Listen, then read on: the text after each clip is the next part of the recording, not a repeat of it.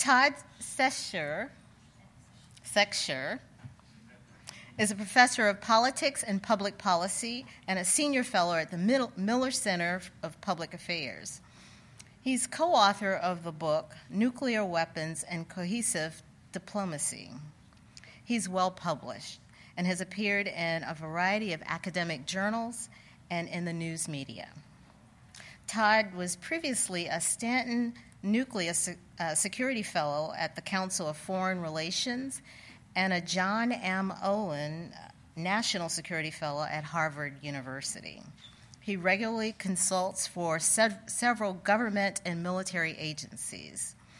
Todd is the director of the Program on Strategic Stability Evaluations. That's a multi-university working group studying the effects of new technologies on international securities. Please help me welcome Todd Sexcher.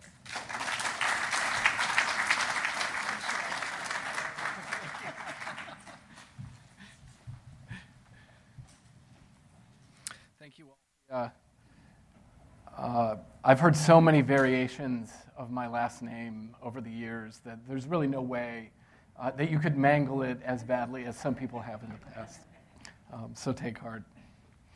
Well, thank you all for being here, for choosing to spend your Friday afternoon talking about nuclear weapons, and welcome back.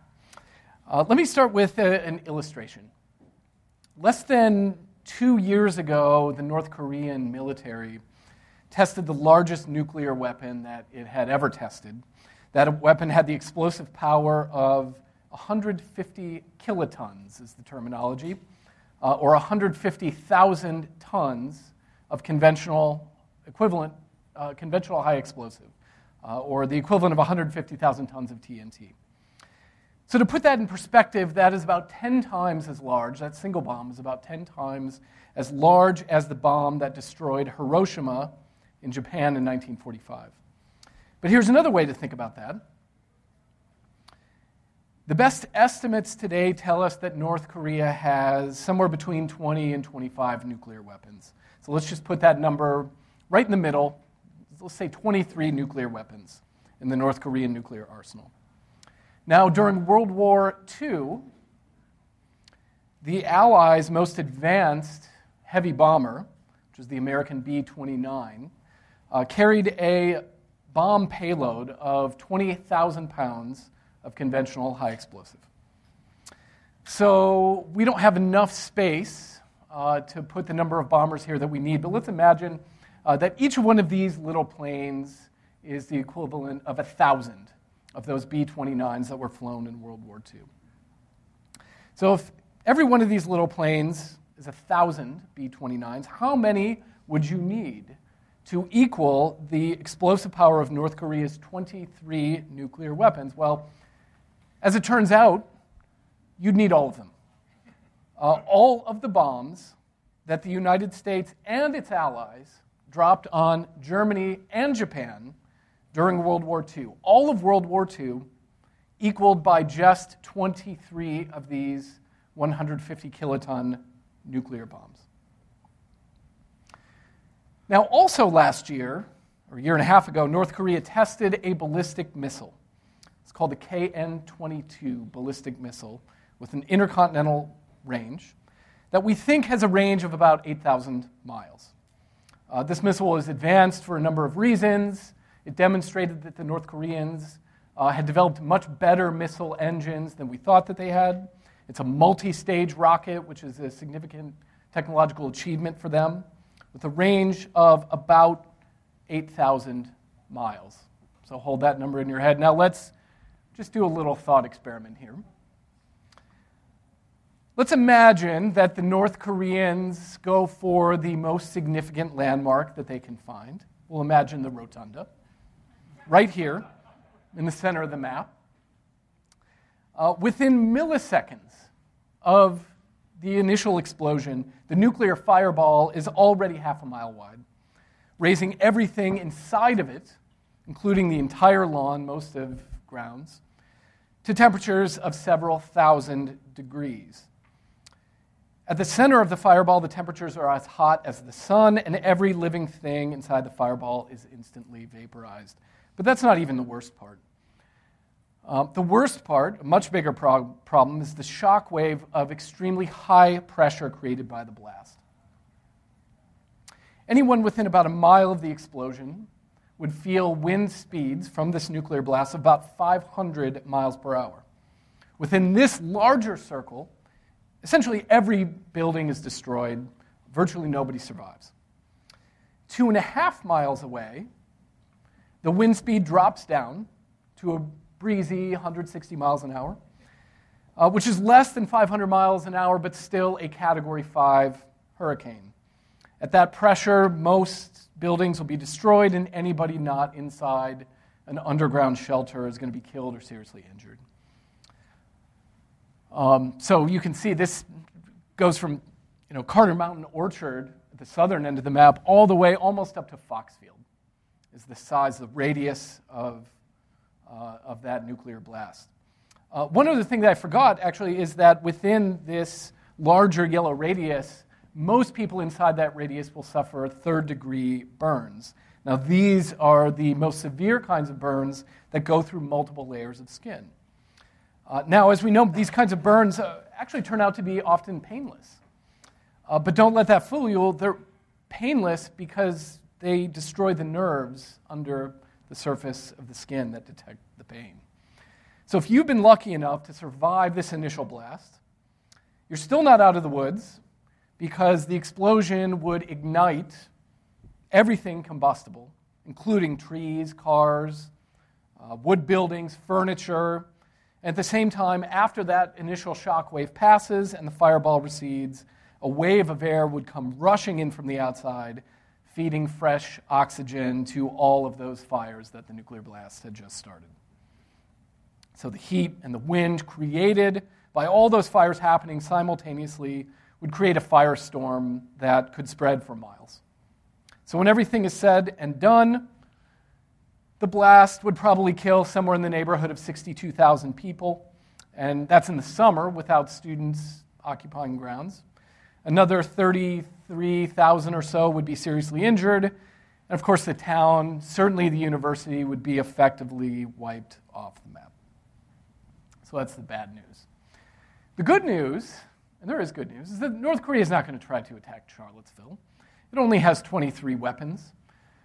Many of those might not be reliable. Charlottesville is not an attractive target for the North Koreans. No, a much better target is the nation's capital, a place like Washington, D.C., and now this is where we get into serious territory. That same North Korean bomb, 150 kilotons, dropped on, say, the White House, here in the center of the screen, would kill somewhere in the neighborhood of 350-ish thousand people in an instant. That's Washington, D.C., dropped on New York, say the Empire State Building. That figure is going to go up to about 1.2 million people. And remember, we're talking about a nuclear strike from the world's newest, smallest, and least sophisticated nuclear power.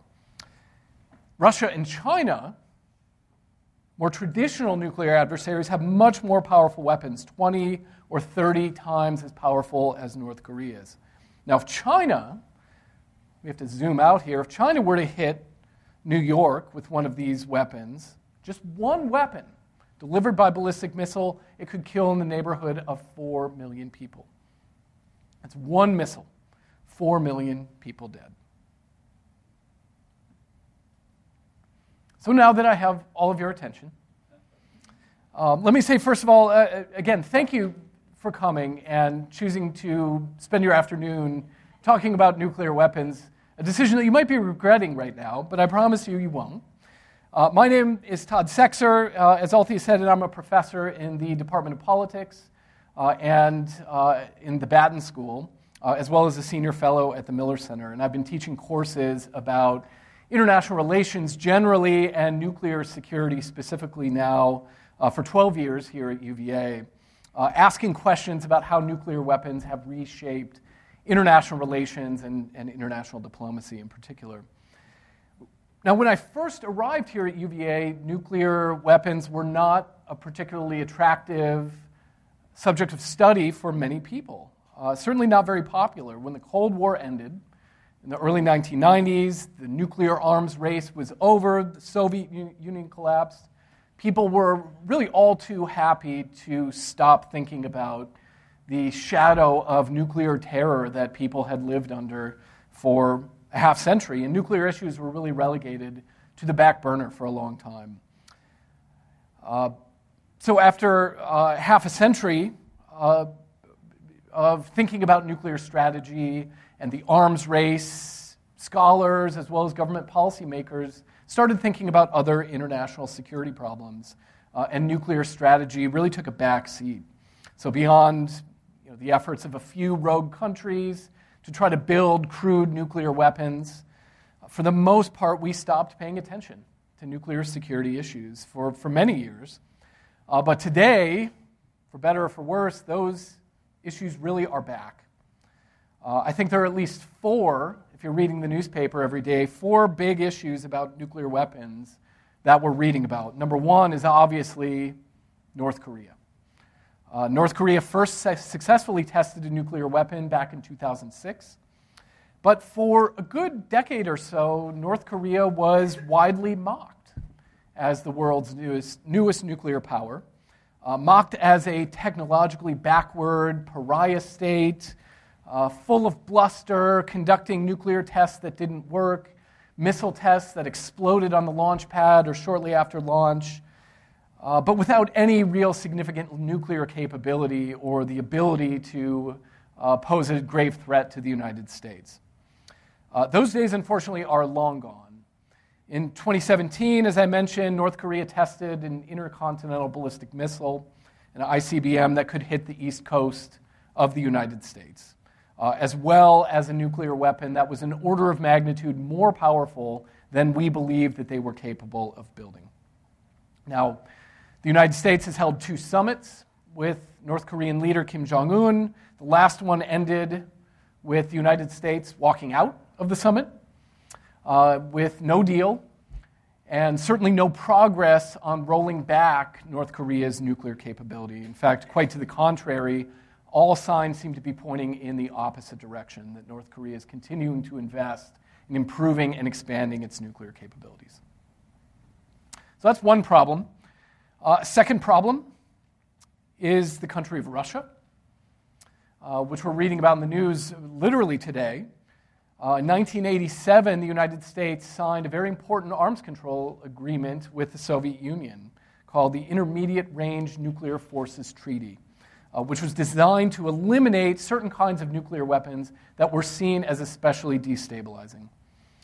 And this treaty was significant because it was the first treaty, the first arms control treaty between the U.S. and the Soviets that actually reduced the size of the two superpowers' nuclear arsenals, as opposed to putting a cap on those arsenals.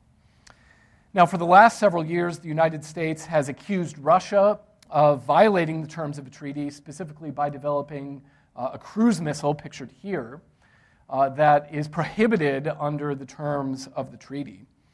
This was true in the Obama administration, continued to be true in the Trump administration.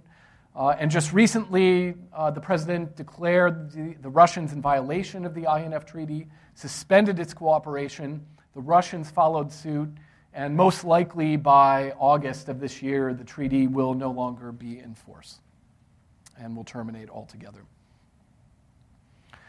A third issue, of course, that we read about is Iran, a little bit less so today than over the last several years.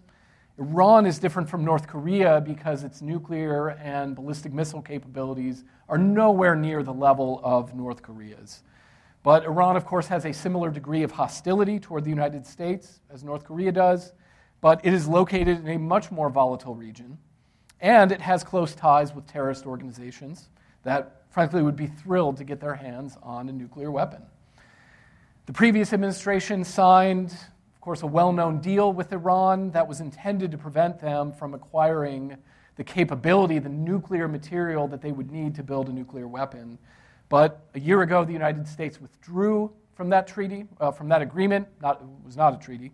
but was a deal, and the United States withdrew, and Iran today is at least holding out the possibility that it might stop complying with the terms of the deal. And then a final issue, which we hear, I think, a little bit less about in the news, but is no less significant, is a program initiated by the Obama administration to modernize, update, and potentially expand the U.S. nuclear arsenal, including building new bombers, new ballistic missiles, new nuclear submarines, as well as revamping existing U.S. nuclear warheads, all to the tune of somewhere around $1.2 trillion, with a T, trillion dollars. So these are all reasons that we should be paying attention to nuclear issues. Another reason is that today we have an administration that is willing to talk about nuclear weapons much more explicitly than any of its predecessors. In a speech a year and a half ago, President Trump declared that the United States would have no choice but to, quote, totally destroy North Korea, a fairly unambiguous reference to using nuclear weapons. Another time, he threatened that North Korea would be met with, quote, fire and fury like the world has never seen if it continued to threaten the United States. And of course, periodically over Twitter, we have nuclear bluster, nuclear threats coming from the president. And these are all remarkable, in part because previous presidents, even during the height of the Cold War, previous presidents were very reluctant to refer explicitly to the use of nuclear weapons. But that is not the case with the current administration. President Trump, for example, has explicitly suggested, as a presidential candidate, he suggested using nuclear weapons against a terrorist organization, against ISIS. And again, this is all remarkable because it's so unusual to have a president refer so explicitly to the use of nuclear weapons. But I think they do reflect the current administration's broader belief and broader philosophy about expanding the role of nuclear weapons in U.S. defense strategy. This was something that President Trump advocated in the 2016 campaign when he talked about expanding the U.S. nuclear arsenal and expanding American military capabilities. And it's also reflected in the Defense Department's most recent nuclear strategy document, released just over a year ago. And that document, which is known as the Nuclear Posture Review, which is performed periodically by presidential administrations, criticized the efforts of previous administrations, especially the Obama administration, to try to reduce the size of the U.S. Nuclear arsenal, arguing that earlier administrations, after the end of the Cold War, were too optimistic, too sanguine about the possibility of meaningful arms cuts and arms control with Russia and China.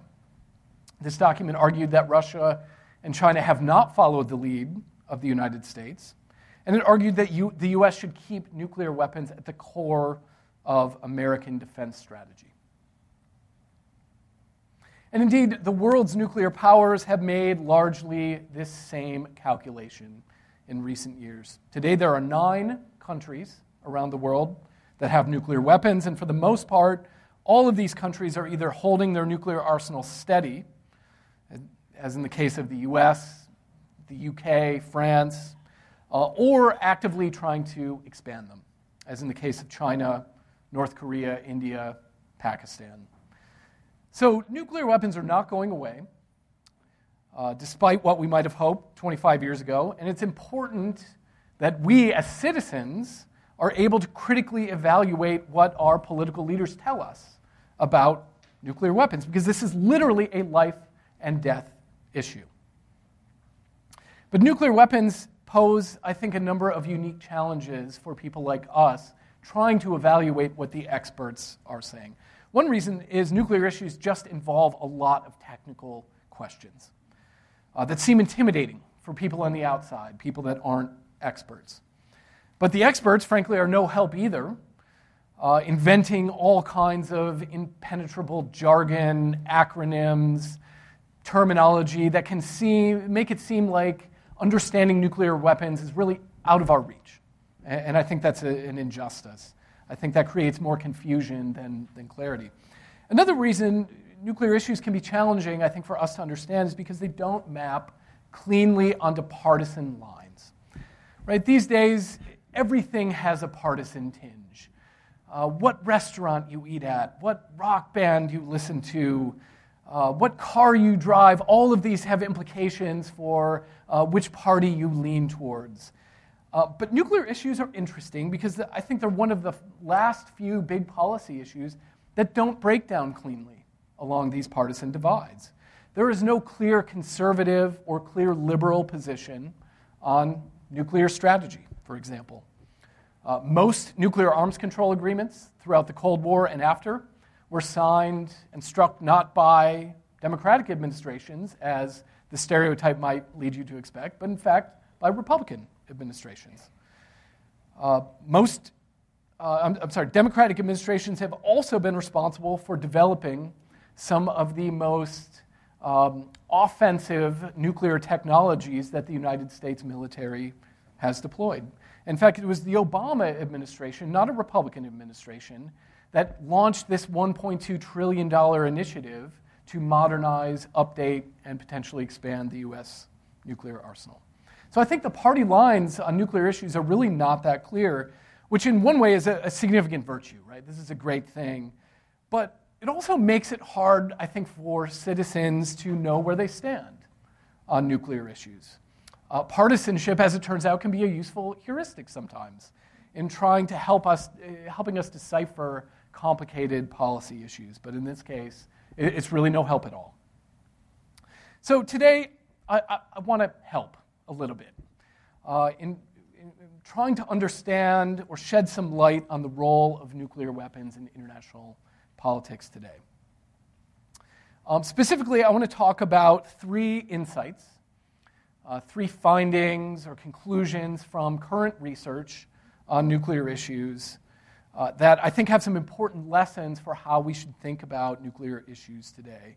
And then hopefully we'll get to leave some time for questions as well. So let's get right into it. So there are three issues that I want to talk about. Number one, I want to talk about nuclear proliferation today. I want to talk about the myth and the reality of the spread of nuclear weapons. Number two, I want to talk about nuclear weapons as tools of coercion, tools of aggression, and the threat from rogue states or other countries that might acquire nuclear weapons and what they might be able to do with those weapons. And then lastly, I want to talk about nuclear deterrence. And again, try to match up the reality of nuclear deterrence today with what I think common, almost stereotypical understandings of nuclear weapons really are. So let's start with the spread of nuclear weapons and who gets them. President John F. Kennedy once predicted that by 1975, there would be 15 or 20 countries around the world with nuclear weapons. Other people at this time in the mid-1960s projected even larger numbers. There'd be 20, 30, maybe 40 countries around the world that would have the ability to detonate a nuclear explosive. And I think this belief, President Kennedy's belief, as well as those who agreed with him, reflected a broader, I think, pessimism in the 1960s. That nuclear weapons were spreading rapidly, that there was no way to really control them. Countries had a lot of incentives to try to acquire them, and there was just no way to stop it as long as nuclear power existed. You couldn't put the genie back in the bottle. And I think that it's easy to see why in the 60s and 70s people believed this. During this period, a number of countries acquired nuclear weapons at a fairly rapid clip. The United States in 1945, of course, the Soviets just a few years later, the British after that, the French, the Chinese. Nuclear weapons seemed to be proliferating rapidly around the world, up to the point where when the Soviet Union collapsed and left nuclear weapons on the territory of three suddenly new former Soviet republics, adding three new nuclear countries to the list, suddenly there are 12 nuclear countries around the world. And even beyond the countries that actually had the bomb, there were countries like Iraq, Iran, Libya, Argentina, Brazil, Taiwan, Japan, South Korea, North Korea, all of these countries on the watch list, where people, experts in Washington and outside of Washington, calculated that it was just a matter of time before all these countries would acquire nuclear weapons as well. But as it turns out, since then, since the collapse of the Soviet Union, 4 countries have actually given up their nuclear weapons, including those 3 countries that were born nuclear, the former Soviet republics, as well as South Africa. And we've added just 1 new nuclear state to the club. John F. Kennedy is known, I think, for his optimism about international politics, but here is, I think, a case where he was actually too pessimistic about the ability of the international community and the United States to fight the spread of nuclear weapons. Much too pessimistic. Nuclear proliferation, as it turns out, is currently at its slowest rate that it has ever been in the nuclear age. So why? What accounts for this difference between pessimistic projections in the 60s and 70s and what I think is a much more optimistic outcome than what anybody believed was possible back when Kennedy made his projection in 1963? I think there are a number of reasons. I'm going to focus just on 2 here. One, I think, is the emergence of economic sanctions as a tool of nuclear nonproliferation. Something that Kennedy did not envision was even thinkable back in 1963. The United States at that point had imposed economic sanctions over nuclear proliferation on exactly 0 countries. Had never done it before. Today, of course, economic sanctions are widely used as a tool for preventing proliferation, to punish states that we believe are violating or on the cusp of violating their obligations under international treaties. But this wasn't always the case. When India, for example, in 1974, tested its first nuclear explosive, the United States responded not with economic sanctions, but in fact increased foreign aid, increased trade ties, and a stronger political relationship than it had had before 1974. The first time that the United States ever imposed economic sanctions on a country for violating non-proliferation obligations was against South Africa in 1975. And that marked really a period where the U.S. started to adopt a number of pieces of legislation that would impose various forms of restrictions on economic relationships, trade, foreign aid, military aid, on countries that were either exporting nuclear technology or importing nuclear material that was prohibited under the Nuclear Nonproliferation Treaty without proper nuclear safeguards. Since then, the United States has imposed economic sanctions now against a total of 7 countries. Now, I said a moment ago that I think these economic sanctions have been in part responsible for the success of nuclear nonproliferation in the 1990s and onward.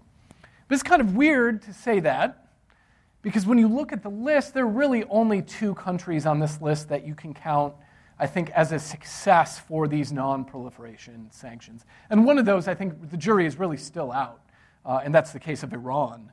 Libya is really the only clear-cut case of a country that experienced economic sanctions that were imposed or led by the United States and proceeded to give up its nuclear weapons program as a means for getting those sanctions lifted. South Africa went on to acquire the bomb. Pakistan, the same thing.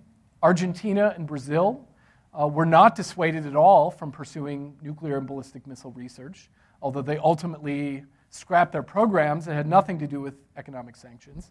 And of course, North Korea has been the target of U.S. sanctions since 2002, which have not been successful in coercing the North Koreans. So why would I say that economic sanctions are an effective non-proliferation tool? Well, I think there are a couple of key factors going on here that this list doesn't accurately represent. Number one is the United States has gotten much, much better over time at imposing economic sanctions. As the global economy has become more interconnected, with the United States at the core of that economy, economic sanctions have become more effective. More countries feel the pinch when they are subject to trade or financial restrictions from the United States. In addition, the United States imposes secondary economic sanctions, meaning that it punishes firms who do business with countries like Iran, who are subject to American economic sanctions. And so the reach of these sanctions is much wider. The international community has also gotten better at this. The UN Security Council, the European Union, both were critical in imposing economic and financial sanctions against Iran to bring them to the negotiating table in 2015. A second factor is, as time has gone on, the expectation for a country thinking about trying to acquire nuclear weapons, the expectation that it will be subject to economic sanctions as punishment has gone up dramatically. The United States and the international community have demonstrated credibly that they are willing to impose severe sanctions on countries that violate their non-proliferation obligations. And that was not true at all in the 1970s. It was far from clear back then that a country that tried to build nuclear weapons would be subject to this kind of economic pain.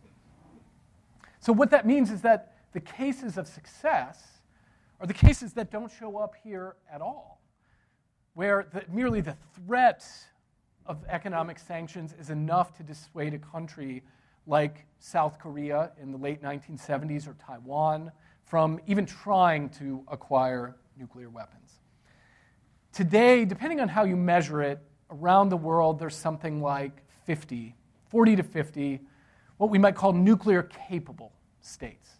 Countries that have access to nuclear material, enriched uranium or plutonium.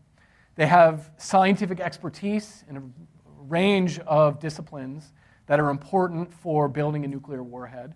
And they have an industrial base that would allow them to manufacture with precision the components that go in to building a nuclear bomb.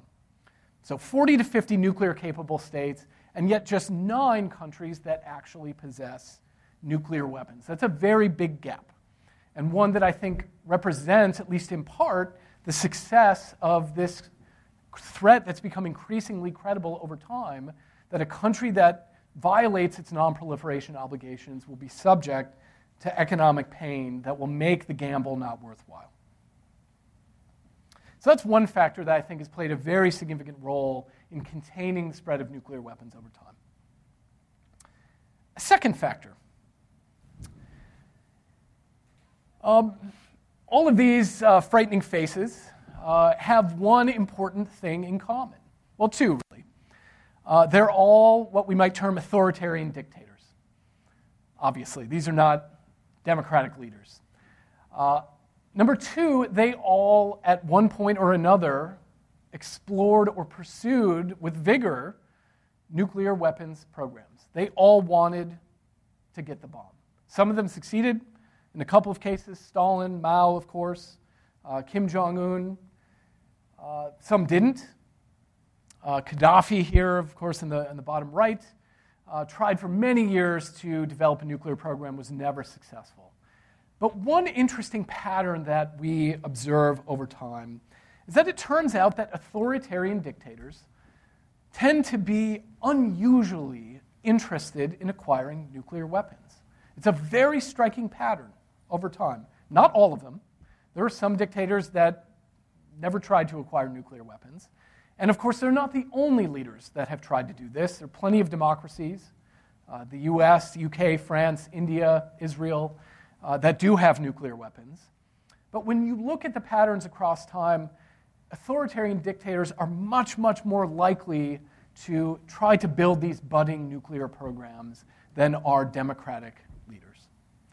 So I think another factor that has gone underappreciated in containing the spread of nuclear weapons is the growth and expansion of democratic governments around the world since the end of World War II, which, on the one hand, has been encouraging because it's replaced some of these leaders with democracies, with democratic governments.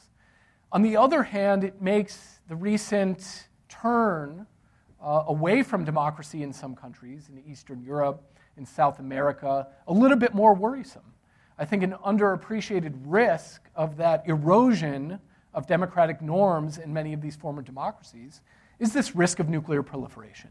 That when you put authoritarian dictators in power, you tend, on average, to put in people, leaders, who tend to be interested in acquiring nuclear weapons. Okay, so that's one, I think, piece of good news overall, is that nuclear weapons have not spread nearly to the extent that people feared that they might. I think there's a second piece of good news as well, and that has to do with the dangers of nuclear proliferation. It's well known, well understood, that nuclear weapons have an important strategic benefit, which is that they prevent aggression. They're very good at deterring other countries from engaging in aggression, especially territorial aggression, against a country that has nuclear weapons.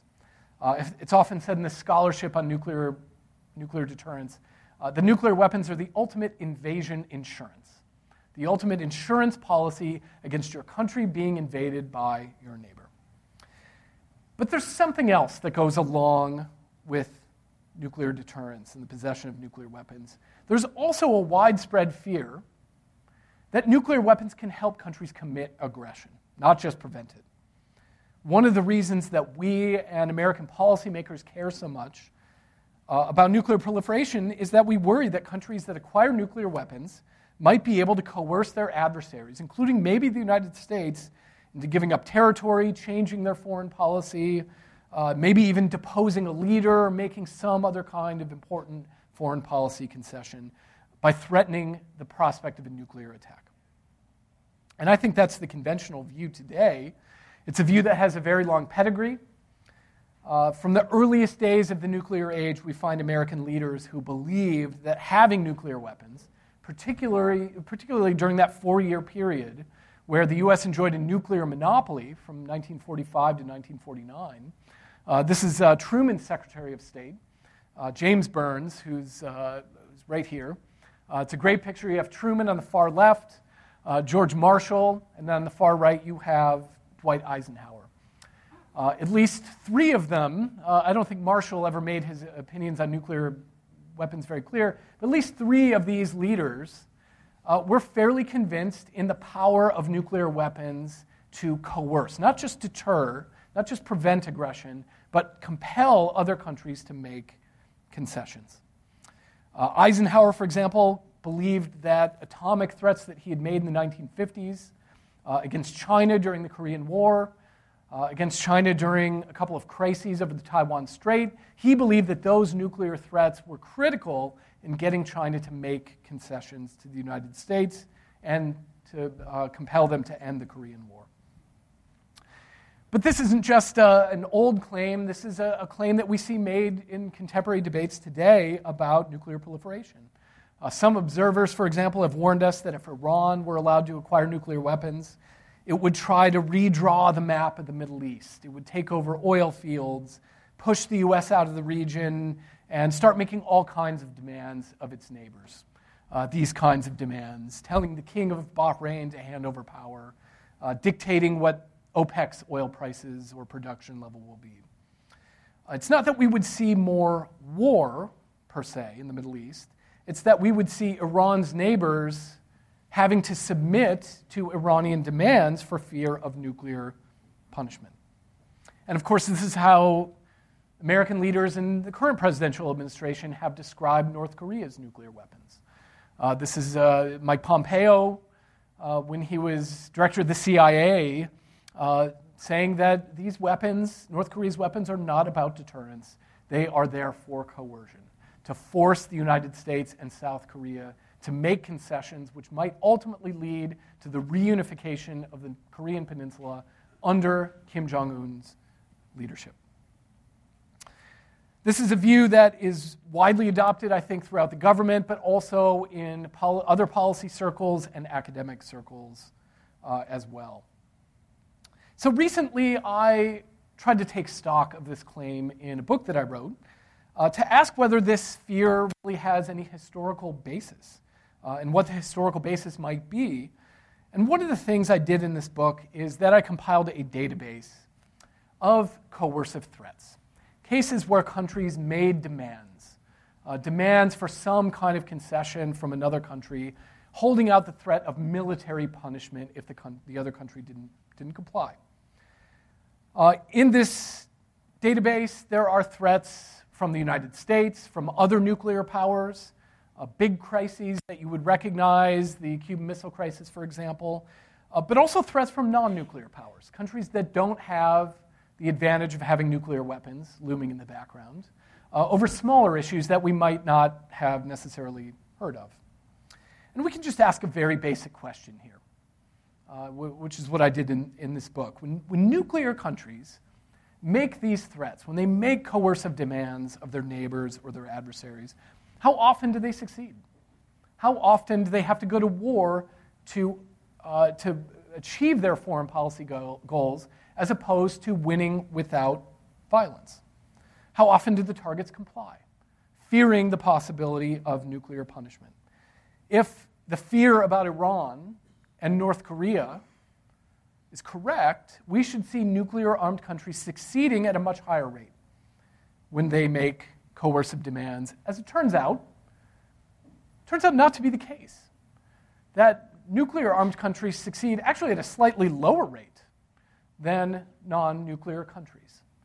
Now, it could be the case that the things that the United States demands are really not comparable to the things that non-nuclear countries demand, which is another possible explanation that I looked at in the book. And again, that turns out not to be true. The United States demands trivial things, or things that on the scale, the larger scale of foreign policy goals might be considered trivial, just as often as non-nuclear states do. Now, it could be the case that countries don't get a coercive advantage from their nuclear arsenals just by the virtue of having nuclear weapons. They have to have more or better, more sophisticated nuclear weapons than their adversaries. This is an argument that's commonly made today in nuclear strategy circles, an argument that the United States must have strategic superiority, is the term, over its adversaries in order to have coercive leverage. And it's also one argument that people have used to oppose nuclear arms cuts. And yet when we do the comparison, countries that enjoy nuclear superiority over their adversaries, again, do not succeed at higher rates than countries that do not. Now, this is a small piece of the evidence. This is just a crude comparison. We can talk about the details behind some of these cases, but what I think this analysis suggests, at least, is that nuclear weapons don't seem to play the role that is often attributed to them in international politics. They're just not as useful as tools of coercion as American leaders were once optimistic about and as American leaders are currently fearful of. They're very useful as tools of deterrence for preventing aggression, but engaging in aggression is a much different animal, and nuclear weapons tend not to be credible as tools of coercion. So that's good news. Two pieces of good news, actually. Number one is that nuclear weapons haven't spread nearly as far as we thought they would, or as widely. And number two, that nuclear weapons turn out to be not particularly useful for offensive, aggressive foreign policy goals. Now for the bad news. And this is the third point that I want to make. Even though nuclear weapons have not proven all that useful as tools of aggression in the past, that is really not stopping leaders today from trying to come up with new and creative and inventive ways of employing them in their foreign policy strategies to try to get what they want. And this is the third lesson that I want to leave you with, which is that in the future, the nuclear weapons that will matter the most are not the gigantic city-destroying nuclear weapons that I started off the talk with. They are the nuclear weapons that are smallest in size, or the ones that are going to be most relevant to U.S. foreign policy and nuclear deterrence in the future. Let me explain what I mean. This is not a small nuclear explosion. This is a picture of the largest nuclear test that was ever conducted. It was a 50 megaton nuclear explosion, right? So we started the talk with a 150 kiloton nuclear explosion. This is 50 million tons, 50 megatons of TNT or conventional high explosive. The largest nuclear explosion that's ever occurred. It was a Soviet test, 50 megatons. So remember that hypothetical North Korean attack on New York, the Empire State Building, that would kill, I think it was 400-some thousand people. That same attack with this bomb, that was a bomb that was never deployed, but hypothetically, if it were used in an attack like that, it would kill 20 times that number, somewhere around 9 million people, as opposed to 400,000. People 35 miles away from the explosion, well into New Jersey, would get third-degree burns from a nuclear explosion like this that took place in Manhattan. And this really represented, I think, the trend during the Cold War, which was for the U.S. and the Soviet Union to research, invest in, and ultimately deploy larger and larger nuclear weapons. And stereotypically, this is what we think of, right? When we think of nuclear weapons, nuclear explosions, we think of these massive explosions that can level entire cities and kill millions of people. But it turns out that nuclear weapons actually can also come in much smaller packages. This is a picture of the B-61 gravity bomb, a weapon that the U.S. currently deploys that can produce a yield just 2% the size of the explosive magnitude of the Hiroshima bomb. Less than 1 kiloton of nuclear explosive force. So 1/150th of the size of the North Korean bomb that we talked about at the beginning. This has always been possible. Building smaller and smaller nuclear weapons has always been within the technical reach, the technical capabilities of the United States. It's currently within reach of Russia. The Chinese are researching ways to do this as well. But only recently has this become, I think, a significant question in discussions about nuclear deterrence. And the reason is that the benefits of having small nuclear weapons have always been limited. So why? Well, there's basically two reasons you'd want to use a nuclear weapon. Number one is to inflict massive amounts of destruction. A gigantic nuclear bomb delivered by ballistic missile that explodes over, say, Moscow and kills millions of people. And the idea is that the ability to impose that kind of punishment will prevent your adversary from taking any steps against you. But a low yield, a small nuclear warhead is obviously not very good for that. We need bigger and bigger nuclear warheads to impose that level of punishment. A more likely, and a second function of a nuclear weapon is to destroy a hardened target. A hardened target would be like an underground bunker, a command and control bunker that's under multiple feet of reinforced concrete 20 feet under the ground, or a ballistic missile silo, again, protected by layers of reinforced concrete that are designed to protect against an attack, protect against an explosion. A nuclear warhead can be very useful for destroying a target like that, but if you're going to use a low-yield warhead to do that job, you have to be really accurate. To destroy, say, an underground bunker or a missile silo, you need to get like a B-61 bomb with a kiloton of explosive force somewhere in the neighborhood of like 50 meters away or even less from the target. That's an incredibly high level of accuracy, and one that was really not feasible until only recently, especially with ballistic missiles. This is a picture of the most accurate ballistic missile in the U.S. arsenal. That is the Trident II submarine-launched ballistic missile. We don't know its level of accuracy. It's, of course, classified, but we think it's somewhere in the neighborhood of like 100 meters. And when we say that, what we mean is that this missile, half the time, will land within 100 meters of the target and half the time outside of that 100-meter radius. So 50% chance of landing within 100 meters. That's pretty good. In fact, that's extremely good, but not quite good enough to use a low-yield nuclear warhead. But the accuracy levels, right, this is a weapon that was deployed in the 1980s.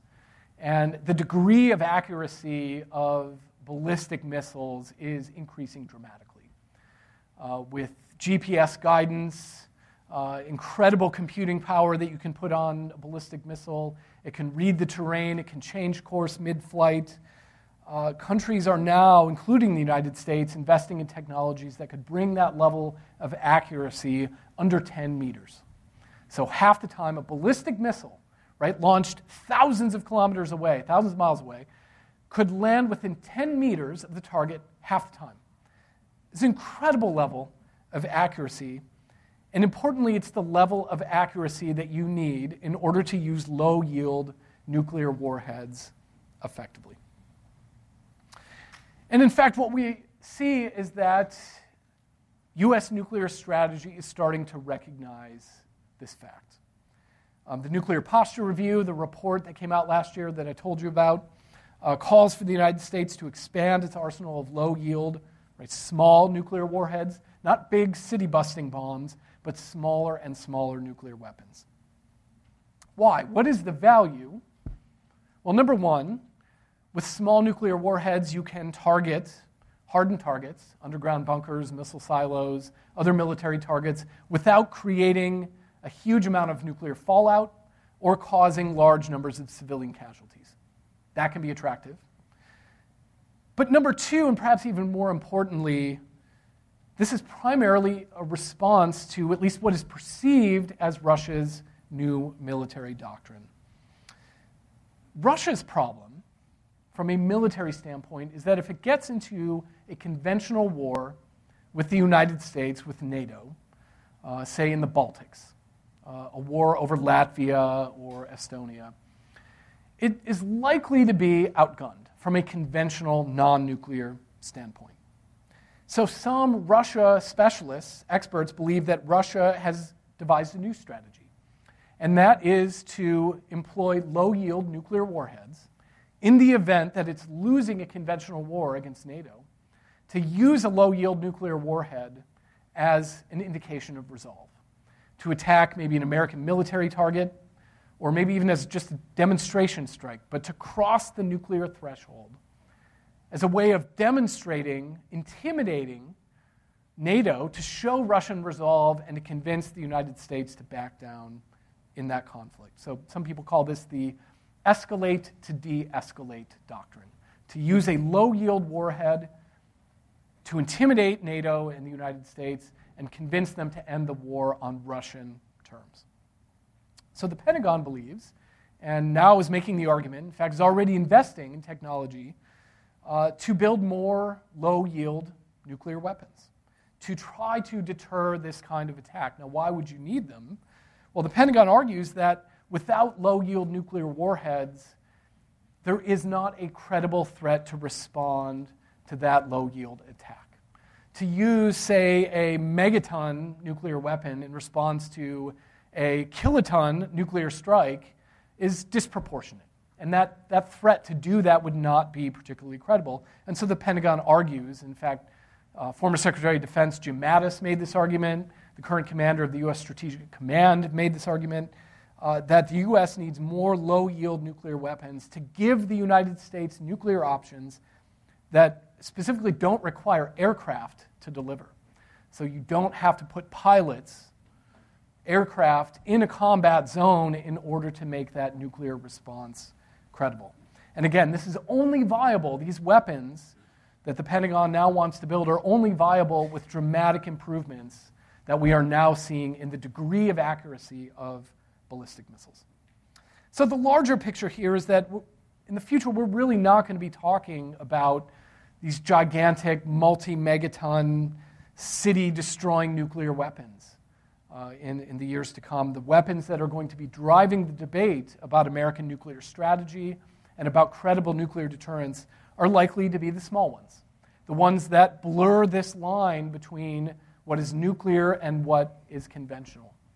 And the possibility, some people make the argument that the possibility that we will see that nuclear threshold crossed for the first time since 1945 increases every time the size of nuclear warheads declines, because no longer does the use of nuclear weapons imply mass casualties and the destruction of cities and nuclear fallout.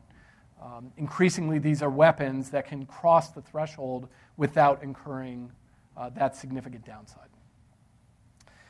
So I'm going to stop there. I'm sure there are many questions, and I want to at least give you a chance to ask the questions that you came here and spent all this time listening to me to ask. So again, thank you for your attention, and I think we have a microphone that will likely come around. So just raise your hand and the mic will come around. So perfect. Thank you very much. Great lecture.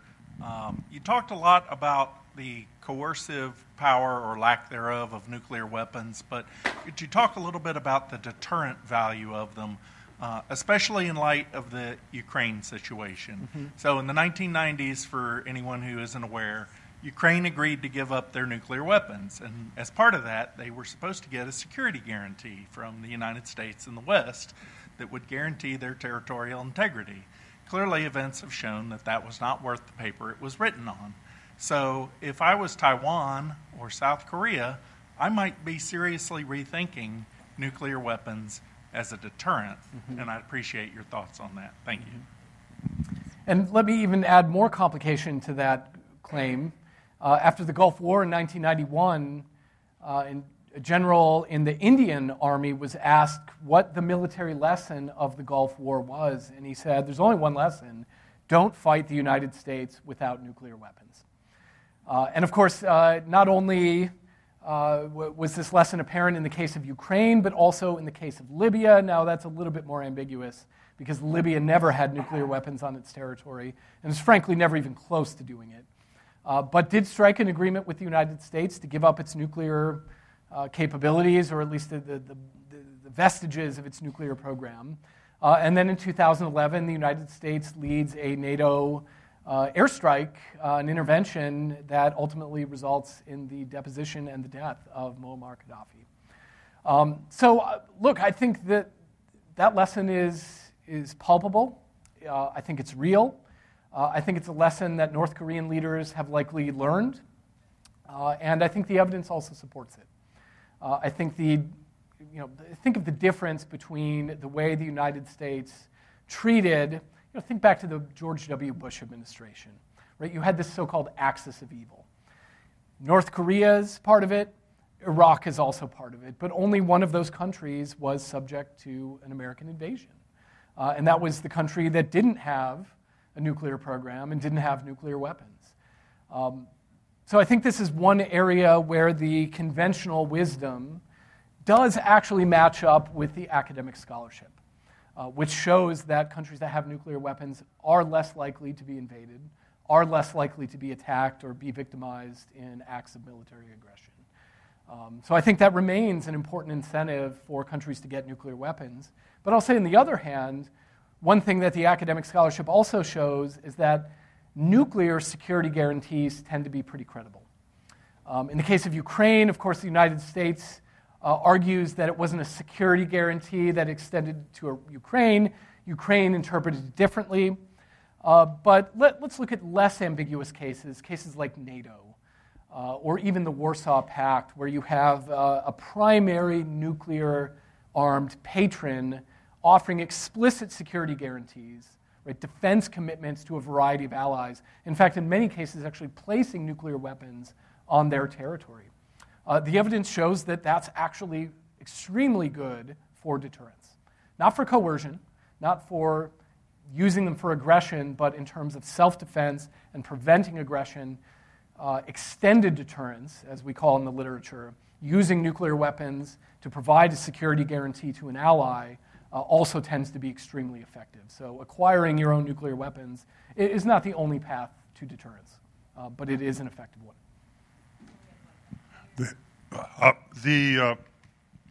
We found out this morning that while the the consequences for American staff people and the collapse of the Hanoi summit on nuclear weapons tended to be loss of bureaucratic influence, that it was a lot worse for the architects on the North Korean side.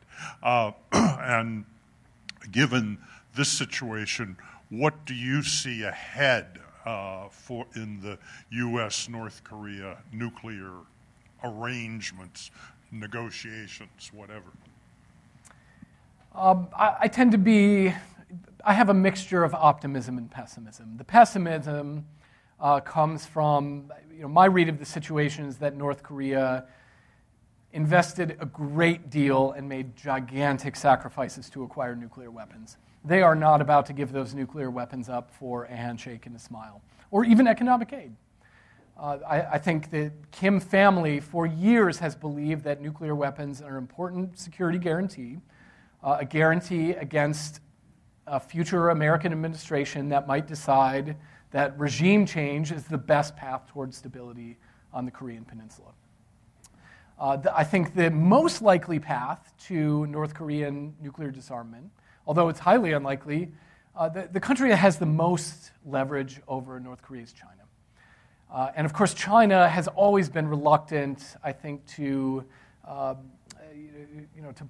hold North Korea's feet to the fire for a couple of reasons. One is if they support economic sanctions that are too effective and result in the collapse of the North Korean government, they have a refugee problem. Hundreds of thousands, potentially, of malnourished or starving North Korean refugees on the border with China.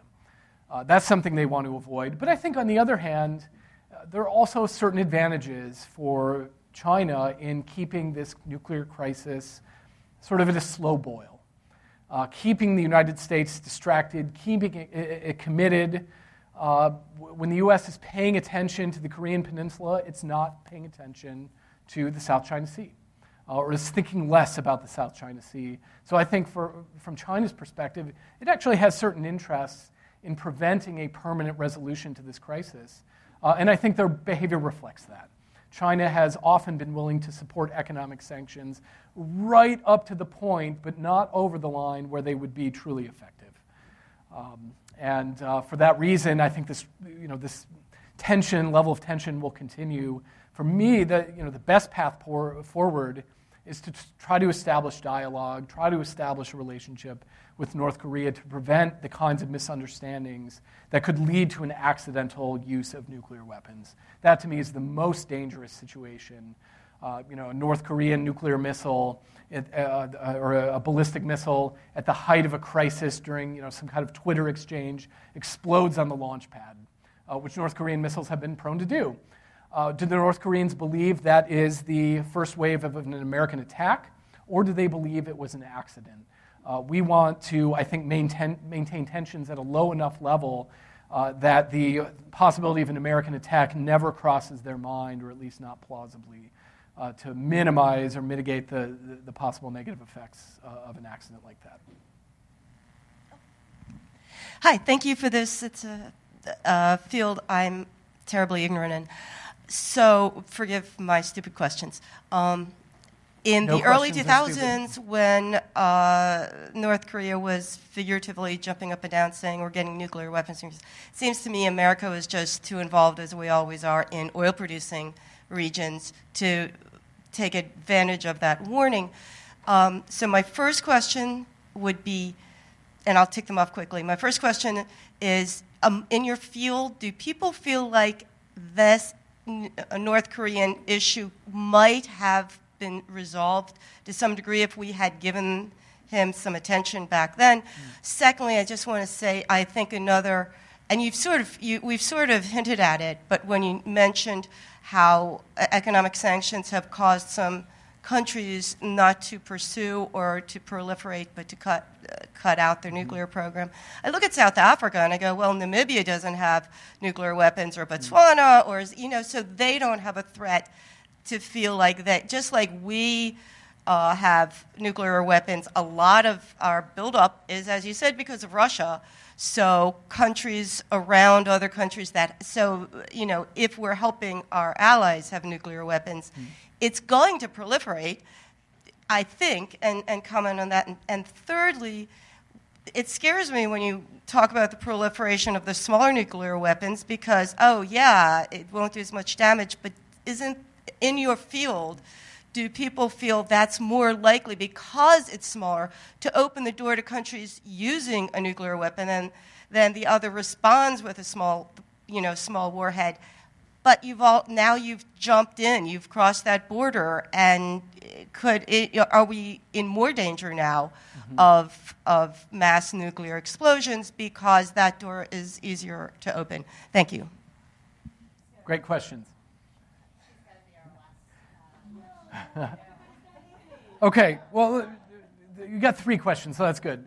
And let me just say, no questions are stupid.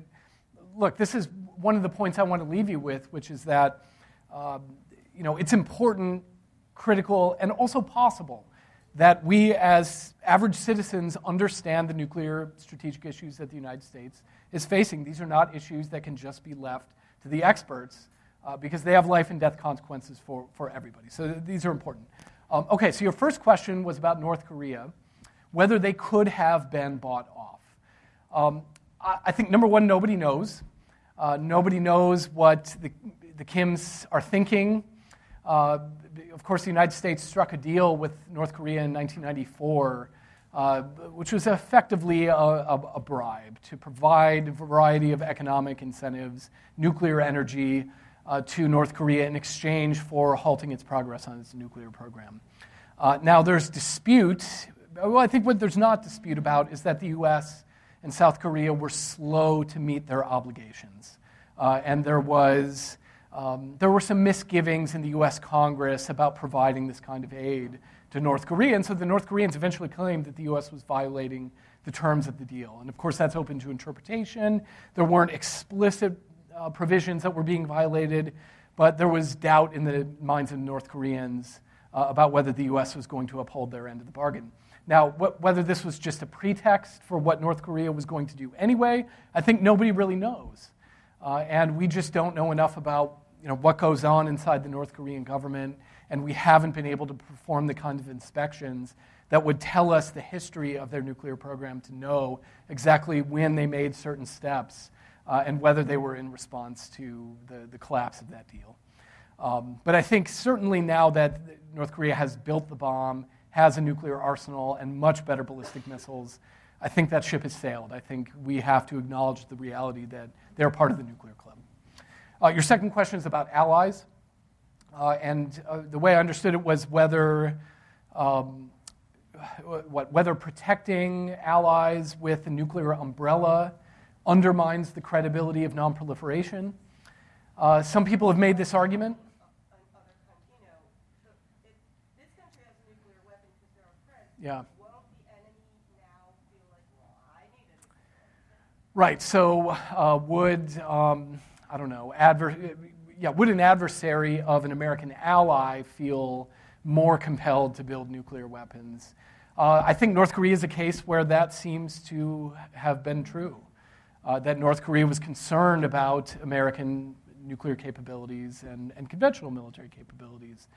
Now, I think that it has competing effects. In the country that is underneath the nuclear umbrella, the research shows that those kinds of security guarantees tend to be very effective, not just at deterring attacks, but also preventing proliferation. So security guarantees can be very useful for that, but they do potentially, I think, have that follow-on effect. And then, your last question is about as I read it, the nuclear threshold.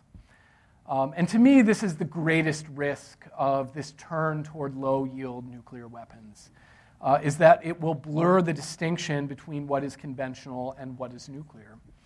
During the Cold War, and really as early as the 1950s, we see Dwight Eisenhower and his Secretary of State, John Foster Dulles, have these famous conversations that they had behind closed doors, which we now have the transcripts of, where they're complaining that the U.S. public thinks there's a difference between nuclear and conventional weapons. And they're complaining that the Europeans are so soft about nuclear weapons that they can't use them in the Korean War. And that's what Eisenhower wanted to do, was to use, or at least threaten to use them in the Korean War. And he was worried that he was constrained from doing it because the U.S. public saw nuclear weapons as something different, something special, a unique category of weapon. This is as early as 1950. And I think in the years since, that distinction has only become sharper, at least during the Cold War, where you have nuclear weapons over here, you have conventional weapons over here, and once you cross that nuclear threshold, you can't control what happens next.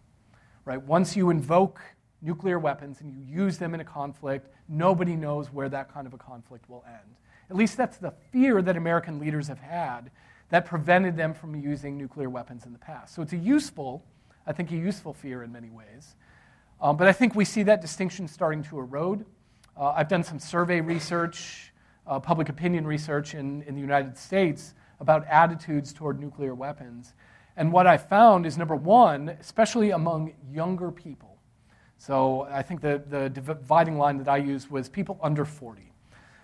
Didn't grow up knowing where the nearest fallout shelter was, never practiced hiding under their desks, don't even really have any memories of the Soviet Union. They think about nuclear weapons very differently from older generations. And specifically, they see a much weaker, a much blurrier distinction between what is nuclear and what is conventional. And I think as nuclear weapons get smaller and smaller, that dividing line will become even fuzzier. And the risk is that we will find ourselves in a nuclear conflict with an end to that conflict that we can't foresee, that we can't predict. If we cross the nuclear threshold, I think nobody knows what will happen. And so, policies that make it easier to cross that threshold, I think carry some risk, that we don't know exactly how a nuclear conflict will end, and it might not end in terms that are favorable to us. Okay, thank you again. Oh, thank you so much.